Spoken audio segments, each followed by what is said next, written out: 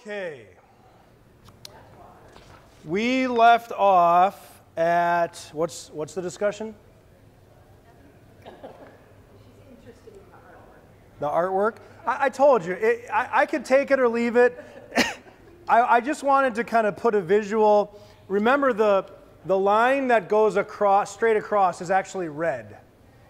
And if you remember back in the introduction to the book, Pastor Berg talked about how there's this red line that runs through the scriptures, kind of connecting everything.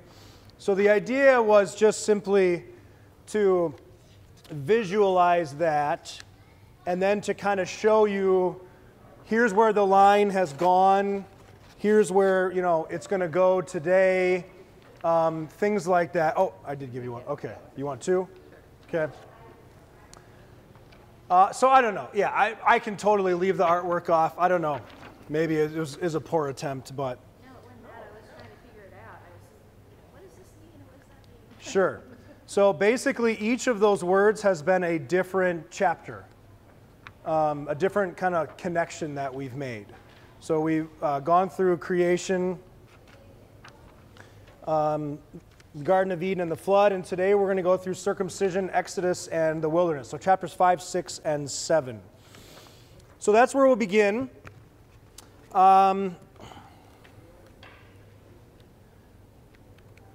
Page 18.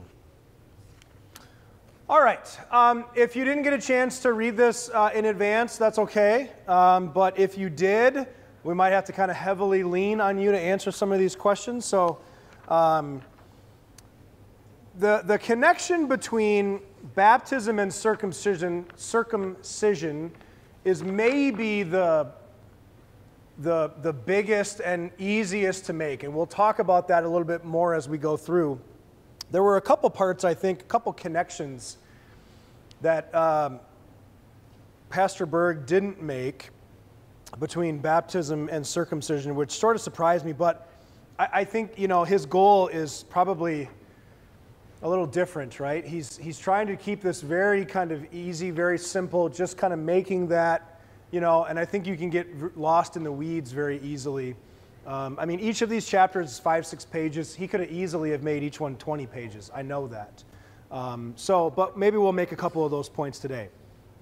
So, looking at question number 1, and so we've got a couple of references there at the beginning of chapter 5. The question I have is, for what purpose, or really what purposes, did God institute circumcision with Abraham?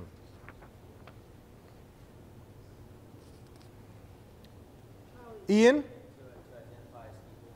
Okay, yeah, it would be a visible identifier of God's people, right? There would be something that would set them apart physically.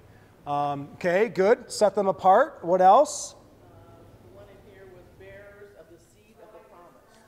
Okay, yeah. So marked, separated, made unique people for what purpose, right?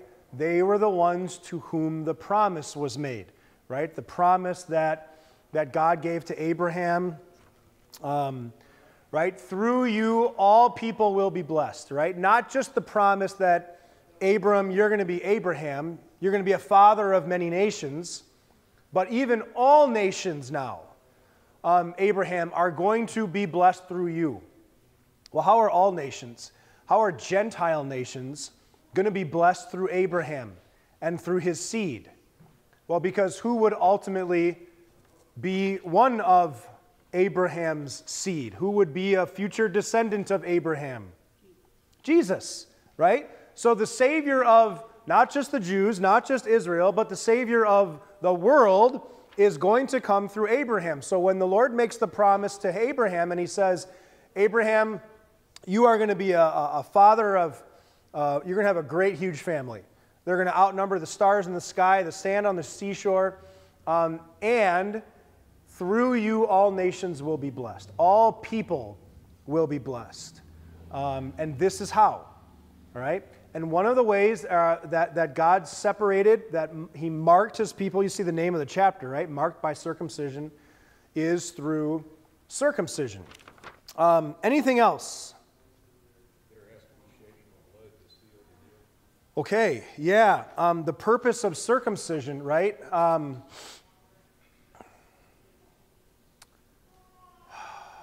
do we say this without getting too graphic? Well, we're going to get to it eventually anyway, but yeah, this is something that we see very early on, right? Even before the sacrificial system, right? Cain and Abel are making sacrifices to God, right? So this idea of shedding blood, of the necessity of blood to be shed in order for an atonement to be made, this is all happening, right? And so you think ahead to, Jesus being circumcised on the 8th day in the temple with his parents. Does anybody know when that minor festival is in the Christian church here? What day?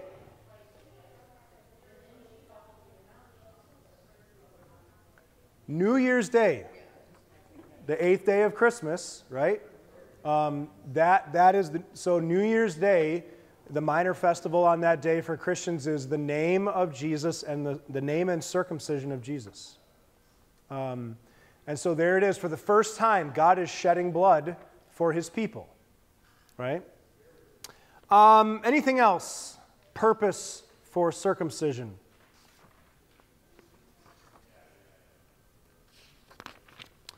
Next question. Number 2, how did Old Testament and New Testament, really, we see it in Jesus' day too in the Gospels, how did Old Testament and New Testament Israelites show they often misunderstood the value of circumcision?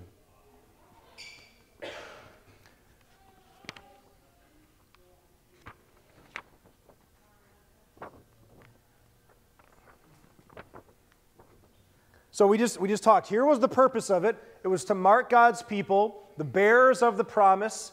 It was to be a reminder that through their bloodline, the Messiah would come. It was to remind them of the shedding of blood, right, in order to be atoned, to have their sins atoned for. For them, for many of the Old Testament and New Testament, maybe it's even easier to see in the New Testament.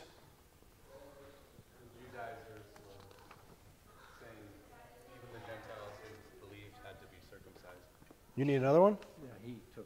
Oh, I was just coming to give him one. I'm confused. I was like, I just gave you one, Peter.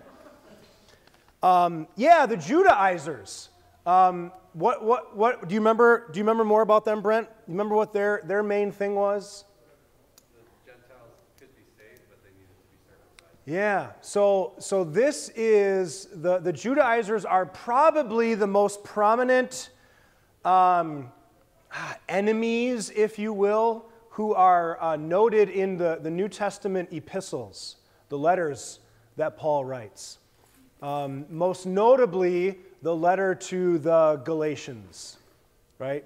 Paul's letter to the Galatians, this is what he's talking about. He's addressing this idea of the Judaizers. And the point of it is to say you had people who were like, yes, we believe in Jesus, but faith in Jesus is not enough to be saved. You also have to add, you got to be circumcised, you got to observe the Sabbath, you got to recognize the high holy days. So you got to add Jesus plus all these other things. And if you remember in Paul's letter to the Galatians, remember he says, no, there is no Jesus plus. There was a book written a number of years ago, Tully and Tavigian, if that name rings a bell. It's Billy Graham's grandson, I think. And he wrote a book called Jesus Plus Nothing Equals Everything. And that's kind of the theme of the book of Galatians, is Paul saying exactly that. You're trying, the Judaizers, you're trying to add something to Jesus, saying in order to be saved, you got to believe in Jesus, but you also have to be in circumcision was the big one. Right? You can't be saved without that. And so think about the people in Jesus' day. when Jesus would try and call them out for their arrogance or their lack of repentance, what was their saving grace? Oh, we're Abraham's children. Meaning what? We're circumcised, right? We're Jewish people. So we're God's chosen elect. You know, nothing could ever happen to us. So it became very much and kind of an outward ritual, as opposed to being this act that God was making a promise through. Right? This is going to be the visible sign of my promise to you, God says. I made this promise, Abraham, I'm going to make your family great, and through you, the Savior of the world is going to come. That was ultimately the purpose of it. It was to be a visible reminder of the promise that God made. Right? And yet, what did they do with that promise? They took it into, well, as long as we get circumcised, we're good to go. Right? We did the thing that God told us to do, and now we're done. So now we don't have to worry about anything else. Well, look at the next question I have there. How can we be tempted to view baptism the same way? Oh, I was baptized. I'm good. At least if you get your kids baptized, you're good. Hey, right? We got our kid baptized. That's all that matters. Right? This is probably the saddest and most frustrating thing. Between parents who bring their kids to be baptized and then you never see them again, and divorce. Those are the two saddest things I think that you have to deal with as a pastor. Because parents who bring their kids to be baptized and then never nurture or never follow up or never support or never continue to feed the faith given in baptism are carrying that same spirit and attitude. We're Abraham's children. We did the thing God told us to do, so we're good. Well, no, you really didn't, right? Because what does Jesus say? He says, baptize in the name of the Father and of the Son and of the Holy Spirit. And then what comes next? And teaching them to obey everything I have commanded you. They always go hand in hand. You baptize and then you teach, right? It's like this. You feed your kids from the moment they're born. And then you teach them about nutrition later. You don't wait until they understand the value of a good, hearty meal before you start to feed them. They'll never make it. This is the beauty of baptism, that God makes this promise, that we can take great comfort that God does not lie, that all of the promises God makes in baptism, the forgiveness of sins, faith is created and strengthened, you're adopted into the family of God, He puts His name on you, you are promised life everlasting, all of those God is holding true. And now, your joy and your responsibility as a parent is to teach the faith that God has given to your children in baptism. Right? And so I think there's a real temptation here, kind of the same way that the Judaizers, that people in the Old Testament, that even in Jesus' day, they looked at circumcision and said, we did the thing that God said, and so we're good to go. I think it can be really tempting and easy to kind of treat baptism that way. And of course, that view of circumcision and that view of baptism makes no one happier other than the devil. Right? Because what it does is it turns the promise that God made into now a work that you have done. I did the thing. Right?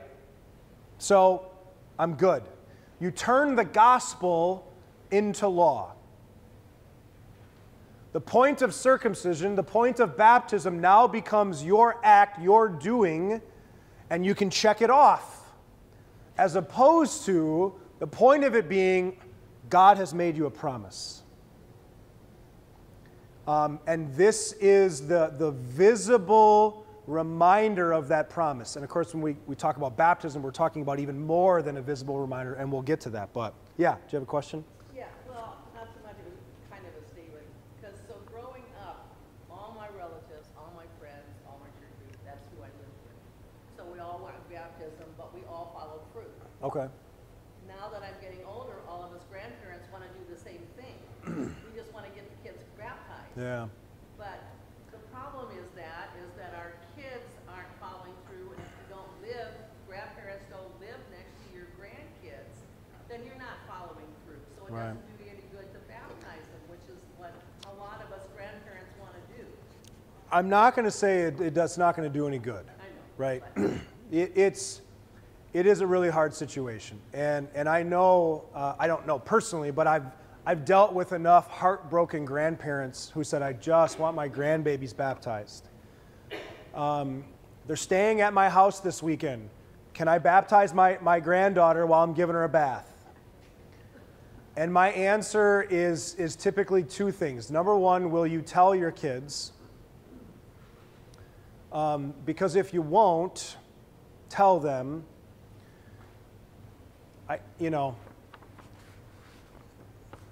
it's not something that's intended to be done in secret, right? It's not intended to be this thing that we have to hide from people. And then the second one is, if you are willing to tell your kids, then are you willing to take the responsibility of making sure that you continue to nurture that faith? Whatever that might look like, right? And I would say if your answer to those two questions, or at least to one of them, is no, then this is the temptation of how you're treating baptism, right? I did the thing, right? When the emphasis is supposed to be, no, we're going to emphasize the promise that God is making, a promise that he now follows up with this call to feed, strengthen, nurture that seed of faith planted in baptism. And where that is not going to happen, the threat of turning baptism into this outward ritualistic thing becomes real. So, at the end of the day, I'm still not going to fault a grandparent for baptizing their grandkid. I mean, those are probably some of the hardest decisions I've had to make as a pastor, is when parents come to me at the urging of grandma, no joy, no enthusiasm. We're doing this thing to get grandma off our back. Pastor, just do the thing so we can get out of here and we never have to see you again. Do you baptize that kid? I got a hard time saying no, but at the same time, I don't want to give those parents that false hope of, all right, go in peace, you did the thing. I mean, what do you think the Lord was talking about last week in our Old Testament reading? That God punishes the children and the grandchildren for the sins of their fathers to the third and fourth generation. What is that?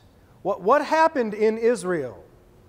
That they went from being God's people to worshiping in his temple, to building his temple, to being led through the wilderness, to be led into the promised land, to write the words of Scripture, to not being any of those things anymore. What happened? It didn't happen overnight, right?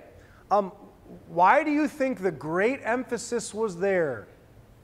The Lord was constantly telling his Old Testament people, impress these things upon your children, because the Lord knew if you don't, all it takes is one generation. And my generation right now, the millennial generation, we were the generation where that really started. Most of my friends that I grew up with did not go to church, which for some of you who are older than I am, that was unheard of. the friends you grew up with went to some church, right? Might not have been your church, but they all went to church, right? By the time my generation was raised, that was not a given anymore. Well, now look what we have. You've got millennials, you've got, I don't even know what they're called anymore, Generation Y, Generation Z. None of these kids know anything about the Bible. That's all it took was my generation, right? Not going to church, not being taught, not being given the truths of Scripture. So what are you going to pass on to your grandkids? And so this is why I tell people, even young couples, I say, do you want, when you start to have kids and they kind of get to that age where they fight you about coming to church a little bit, and they say, Pastor, we don't want to fight with our kids anymore. She's 15 and she doesn't want to come to church anymore. And we just got tired of fighting her. And I say, I get it, but do you want your grandkids to be Christian? Do you want your grandkids to be baptized? Or do you want to be faced in that bathtub situation over a long weekend? Do I baptize my grandkid? And what that's going to come down to is where your kids raised with that understanding that being in the Word, being in God's house, remembering my baptism, being at the Lord's table, these things are non-negotiable in our house. Or is it a coin toss every weekend? Because if it's a coin toss every weekend, think about what that's going to be for the next generation. It ain't going to be a coin toss anymore, right? That's all it takes is that inch. So, yeah, I don't know how we got on that conversation, but it was a good one, I think. So I think very easy for the same way that God's Old Testament people viewed kind of the outward ritualistic approach to circumcision, I think that's very easy for us to do with baptism, right? And yes, baptism is something that ought to give us great comfort.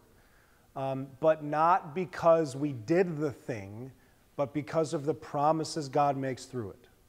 Okay? So Romans 2 is kind of this picture, right? Dr. Berg, I think, mentions that Romans 2, or did I just insert it? I thought he had it in here somewhere. Yeah, page 22.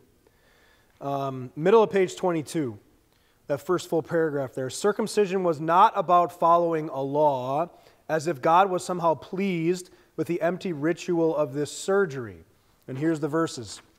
A man is not a Jew if he is only one outwardly, nor is circumcision merely outward and physical. No, a man is a Jew if he is one inwardly. And circumcision is circumcision of the heart, by the Spirit, not by the written code. Such a man's praise is not from men, but from God. Okay. Circumcision, continuing in that paragraph, was about God's promise and the faith that results. For Abraham, it was a faith in the future Messiah. This was about God's action, not man's action. Okay. All right, number 3, what connections can you make between circumcision and baptism, and how does baptism supersede circumcision?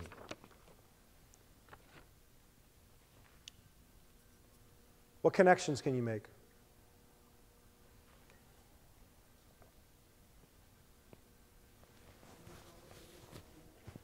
Okay, they have a physical quality to them, right?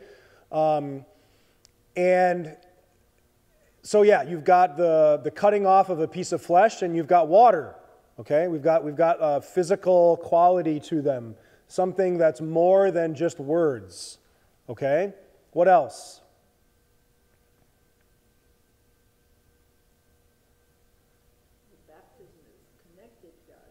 Okay. I'm not sure about circumcision if they had something they said when they did it.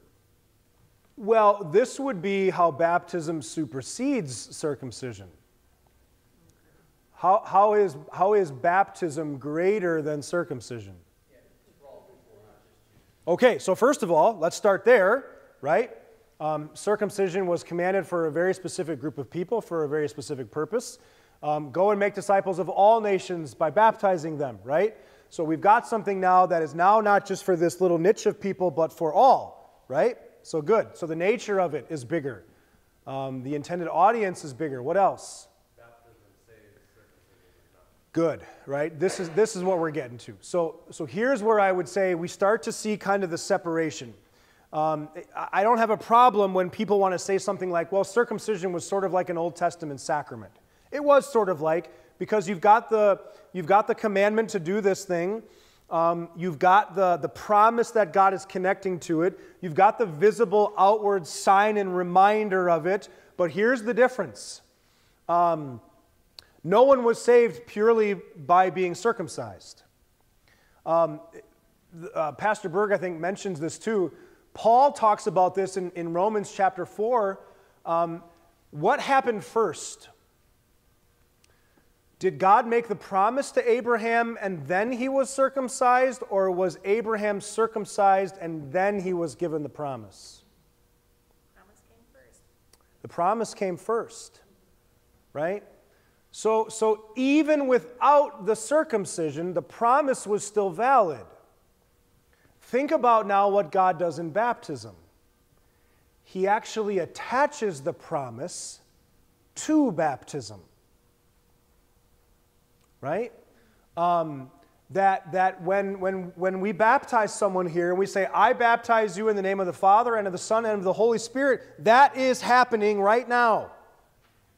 The promise is being applied to this child. Faith is being created in their heart. They're being snatched from the grip of the devil. Their name is being written in the book of life. God is adopting them into his family. All of their sins, past, present, future, are washed away in the blood of Jesus. All of those things are given in that sacrament. Right? So there is this difference. This is how, this is the challenge when you want to talk about, well, baptism is just a New Testament version of circumcision. Or likewise, Holy Communion is just a New Testament version of the Passover. You see, if they're the same thing, then why is God instituting a new one? Why not just stick with the one that had been working for 3,500 years? Right? Because it is something new. It is something greater. It is something better. Baptism is not just an outward sign that is pointing to an inner thing. Baptism is actually the thing, God says. Through baptism, here are all of the things that God does for an individual. Right? All of those things, the name of the chapter is marked by circumcision. Some more connections between the two. Some connections between the two is baptism marked you as a child of God. So does circumcision. That was kind of the picture of it, right? It identified you as one who is a member of God's family. Some of the other connections that again, Pastor Berg doesn't mention is circumcision, again, was done on what day? 8th day, right? And so throughout the Christian church, this was always a discussion in the early days of the New Testament church. They saw the connection, because Paul makes the connection, between circumcision and baptism. And since circumcision was done on the 8th day, the question was asked, well, should we also then baptize on the 8th day? And I know, Peter, that's what you were, right? Yeah. So this goes all the way back to, I brought it up and now I can't remember. It's not the Council of Nicaea. I think it's the Council of Carthage. So this would have been 200s, 300s AD. And one of the questions that they wrestled with was, should we wait until the 8th day to baptize a child? Because that's when circumcision was done. And can you guess what their answer was? No. The answer was, the grace of God shall not be legitimately withheld from anyone who has been born. So while they saw the connection, they also recognized this is not about following a law. Baptism is pure grace. And so why would we wait to give that to our children until they're some 8 days old, right? Or later. But the connection was still made, so a lot of baptismal fonts that you'll see are 8-sided. They're octagonal for that very reason, making that connection of the 8th day. So ours has the 8 legs around the side and the platform that the bowl sits in. This has 8 sides. Okay? That's the point of it. But even more than that, what else in the New Testament, even more significant than circumcision, what notably happened on the 8th day in the New Testament? It's a trick question. If you don't know this, you'll never get it. Easter Sunday is considered the 8th day of Holy Week. So you think about Palm Sunday, you've got Palm Sunday, Monday, Tuesday, Wednesday, Thursday, Friday, Saturday. There's your 7 days, right, of Holy Week. What happens on the 8th day? Easter, resurrection, new life. And so the connection then was always made that the 8th day is the first day of the new creation. This is the resurrection to new life, to life eternal. And so this is more so now where we make the connection. That the 8th day of baptism is connecting us to the resurrection of Jesus Christ. And that's Romans chapter 6. Okay? So those would be all the connections kind of between circumcision and baptism. 8 being kind of a significant number for that. A little difference here, Colossians chapter 2. Paul writes, in Christ you were also circumcised in putting off the sinful nature, not with a circumcision done by the hands of men, but with the circumcision done by Christ, having been buried with him in baptism and raised with him through your faith in the power of God who raised him from the dead.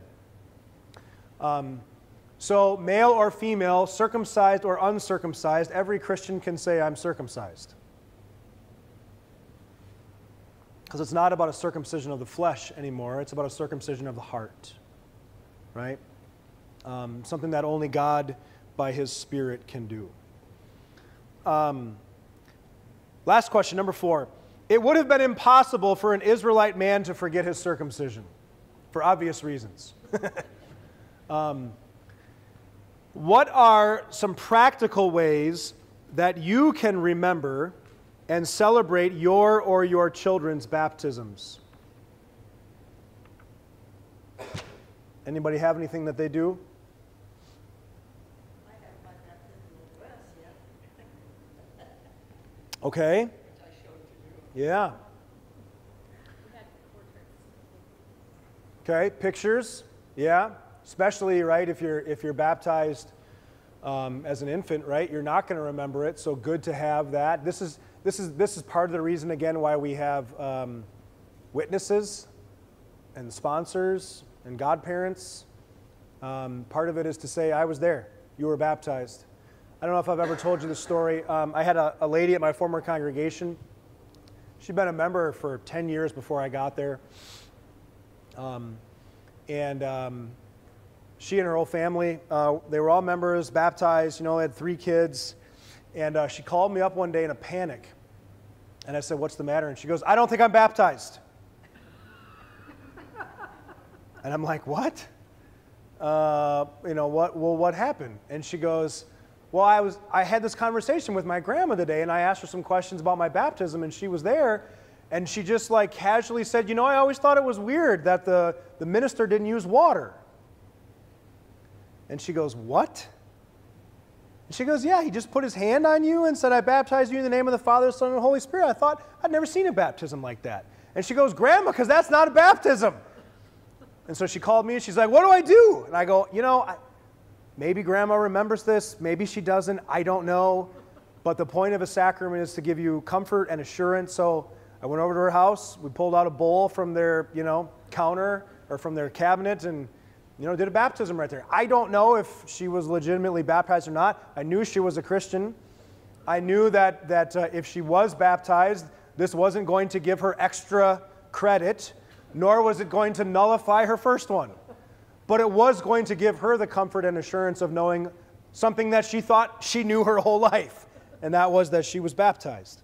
I think another easy way is to have your baptismal certificate somewhere readily available in your home. We have our kids framed, in their bedrooms. Other ways I've seen families do it is they actually kind of have like a mini birthday celebration on the baptismal day of their kids. They have a little cake, they get a candle, a baptismal candle that you kind of relight every year. Another great way to do that. You talk about opportunity to share with your kids to remember the joys of their baptism.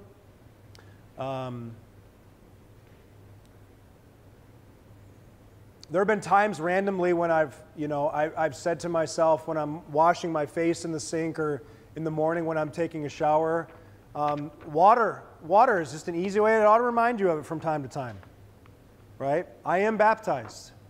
And I think that's such an important thing to remember.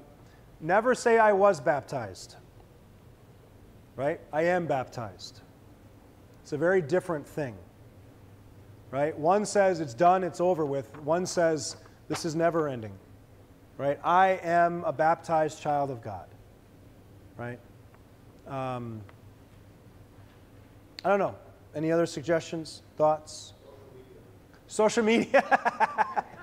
Well, the nice thing is that, boy, as I get older, I used to get annoyed by the memories that would pop up on Facebook, but now I look forward to those things because I forget things way too easily now. So probably a good thing. Today is Missy and my anniversary, and so it was cool just to go through and see all the different ways we've celebrated our anniversary because I forgot all of them. Not our anniversary. I remember that. Can't say the same for my wife. But I think I gave my grandkids some kind of a cross to hang by their crib. Sure. Had a ribbon that you can hang over it, whatever. Yeah. For their baptism. Yeah.